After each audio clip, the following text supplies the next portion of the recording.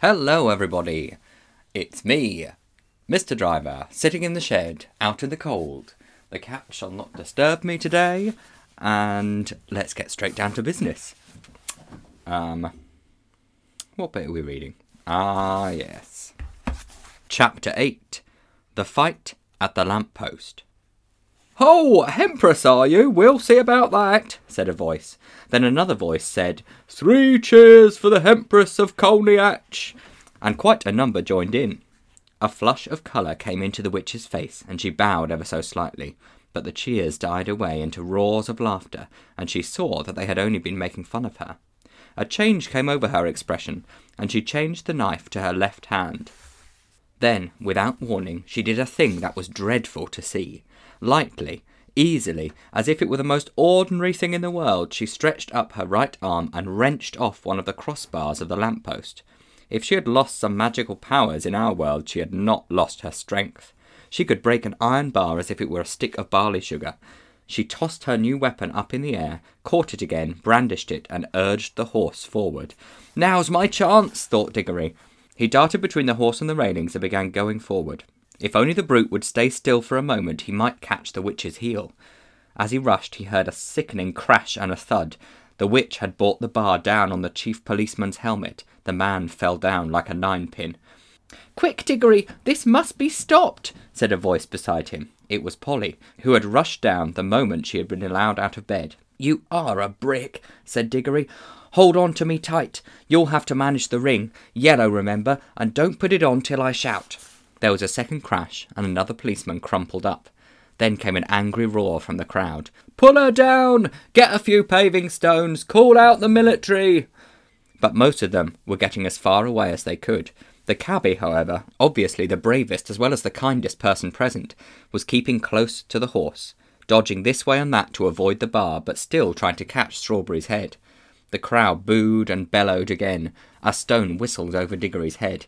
Then came the voice of the witch, clear like a great bell, and sounding as if, for once, she were almost happy. "Scum! You shall pay dearly for this when I conquer your world.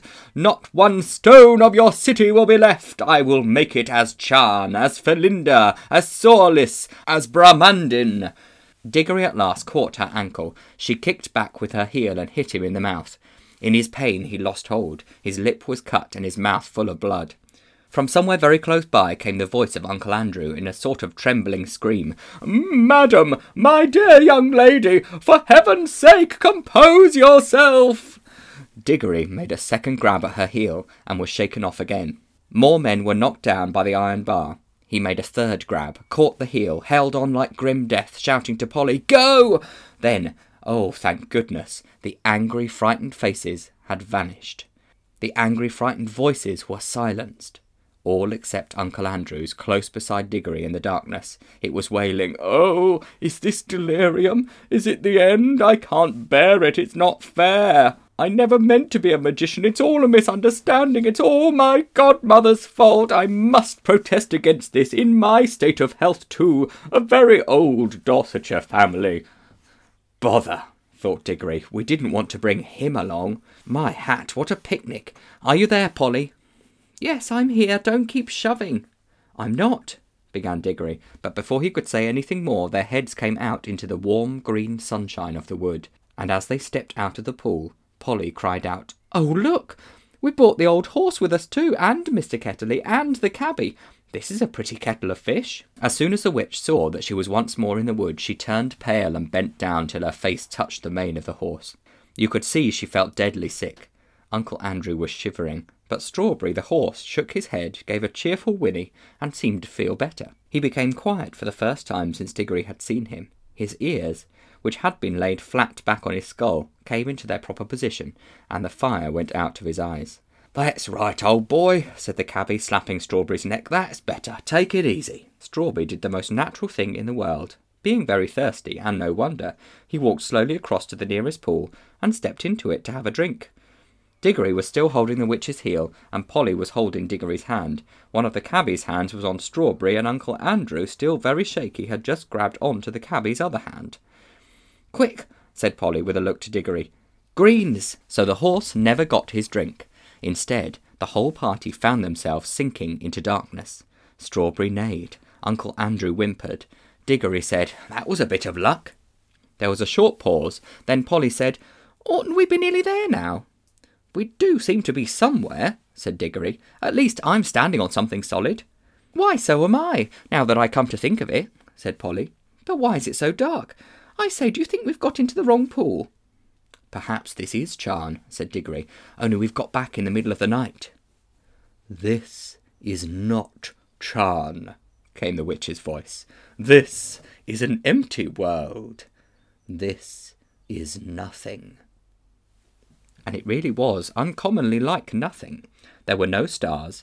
It was so dark that they couldn't see one another at all, and it made no difference whether you kept your eyes shut or open. Under their feet there was a cool, flat something which might have been earth, and was certainly not grass or wood. The air was cold and dry, and there was no wind.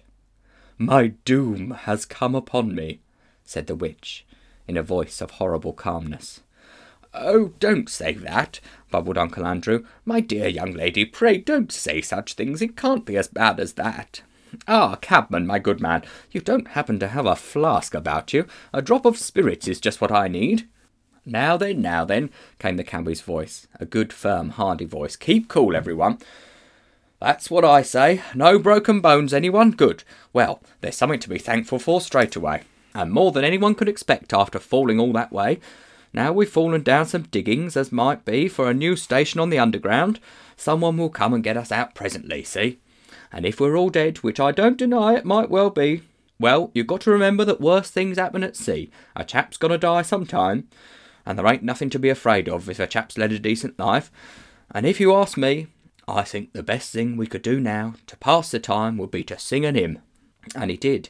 He struck up at once a harvest thanks hymn, all about crops being safely gathered in. It was not very suitable to a place which felt as if nothing had ever grown there since the beginning of time, but it was the one he could remember best. He had a fine voice, and the children joined in. It was very cheering. Uncle Andrew and the witch did not join in. Towards the end of the hymn, Diggory felt someone plucking at his elbow, and from a general smell of brandy and cigars and good clothes, he decided it must be Uncle Andrew.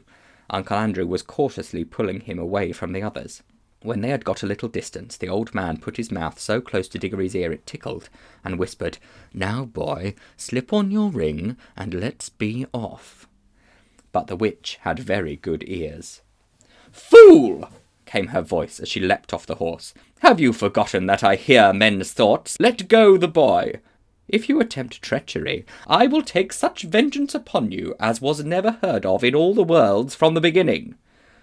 And," added Diggory, "if you think I'm such a mean pig as to go off and leave Polly and the cabby and the horse in a place like this, you're well mistaken." "You are a very naughty and impertinent little boy," said Uncle Andrew. "Hush," said the cabby, and they all listened. In the darkness, something was happening at last. A voice had begun to sing. It was very far away, and Diggory found it hard to decide from what direction it was coming. Sometimes it seemed to come from all directions at once. Sometimes he almost thought it was coming out of the earth beneath them.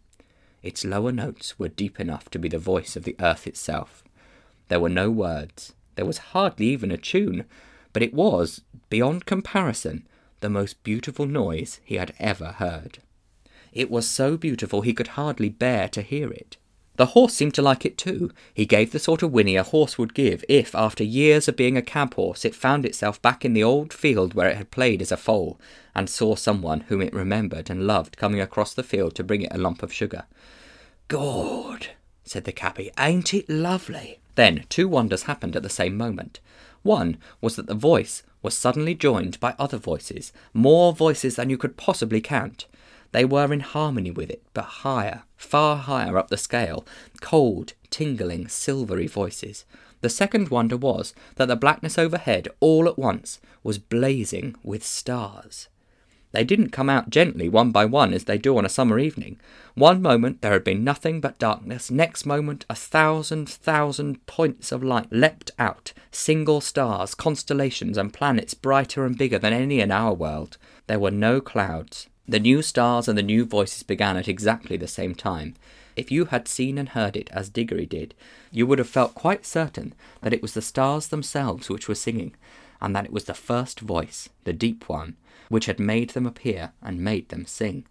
"Glory be," said the cabby. "I'd have been a better man all my life if I'd have known there were things like this." The voice on the earth was now louder and more triumphant, but the voices in the sky, after singing loudly with it for a time, began to get fainter, and now something else was happening. Far away and down near the horizon, the sky began to turn grey. A light wind, very fresh, began to stir. The sky in that one place grew slowly and steadily paler. You could see shapes of hills standing up dark against it. All the time the voice went on singing. There was soon light enough for them to see one another's faces. The cabby and the two children had open mouths and shining eyes. They were drinking in the sound, and they looked as if it reminded them of something. Uncle Andrew's mouth was open too, but not open with joy. He looked more as if his chin had simply dropped away from the rest of his face. His shoulders were stooped and his knees shook. He was not liking the voice. If he could have got away from it by creeping into a rat's hole, he probably would have done so. But the witch looked as if, in a way, she understood the music better than any of them. Her mouth was shut, her lips were pressed together, and her fists were clenched. Ever since the song began, she had felt that this whole world was filled with a magic different from hers, and stronger. She hated it. She would have smashed that whole world, or all the worlds, to pieces, if it would only stop the singing. The horse stood with its ears well forward and twitching. Every now and then it snorted and stamped the ground. It no longer looked like a tired old cab horse. You could now well believe that its father had been in battles. The eastern sky changed from white to pink and pink to gold. The voice rose and rose till all the air was shaking with it, and just as it swelled to the mightiest and most glorious sound it had yet produced, the sun arose. Diggory had never seen such a sun. The sun above the ruins of Charn had looked older than ours. This looked younger. You could imagine that it laughed for joy as it came up, and as its beams shot out across the land, the travellers could see for the first time what sort of place they were in. It was a valley through which a broad, swift river wound its way, flowing eastward towards the sun. Southward there were mountains, northward there were lower hills, but it was a valley of mere earth, rock, and water. There was not a tree, nor a bush, nor a blade of grass to be seen. The earth was of many colours. They were fresh, hot, and vivid. They made you feel excited until you saw the singer himself. Then you forgot everything else. It was a lion, huge, shaggy, and bright. It stood facing the risen sun. Its mouth was wide open in song. It was about 300 yards away. "This is a terrible world," said the witch. "We must fly at once. Prepare the magic." "I quite agree with you, madam," said Uncle Andrew. "A most disagreeable place, completely uncivilized. If I were a younger man and had a gun—" "Go on," said the cabby. "You don't think you could shoot him, do you?" "And who would?" said Polly. "Prepare the magic, old fool," said Jardice. "Certainly, madam," said Uncle Andrew cunningly. "I must have both children touching me. Put on your homeward ring at once, Diggory." He wanted to get away without the witch. "Oh, rings, is it?" cried Jardice. She would have had her hands in Diggory's pockets before you could say knife, but Diggory grabbed Polly and shouted out, "Take care! If either of you come half an inch nearer, we two will vanish, and you'll be left here for good. Yes, I have a ring in my pocket. That will take Polly and me home. And look, my hand is just ready, so keep your distance. I'm sorry about you." He looked at the cabby, "and about the horse, but I can't help that. As for you two," he looked at Uncle Andrew and the Queen, "you're both magicians. You ought to enjoy living together." "Hold your noise, everyone," said the cabby. "I want to listen to the music." For the song had now changed.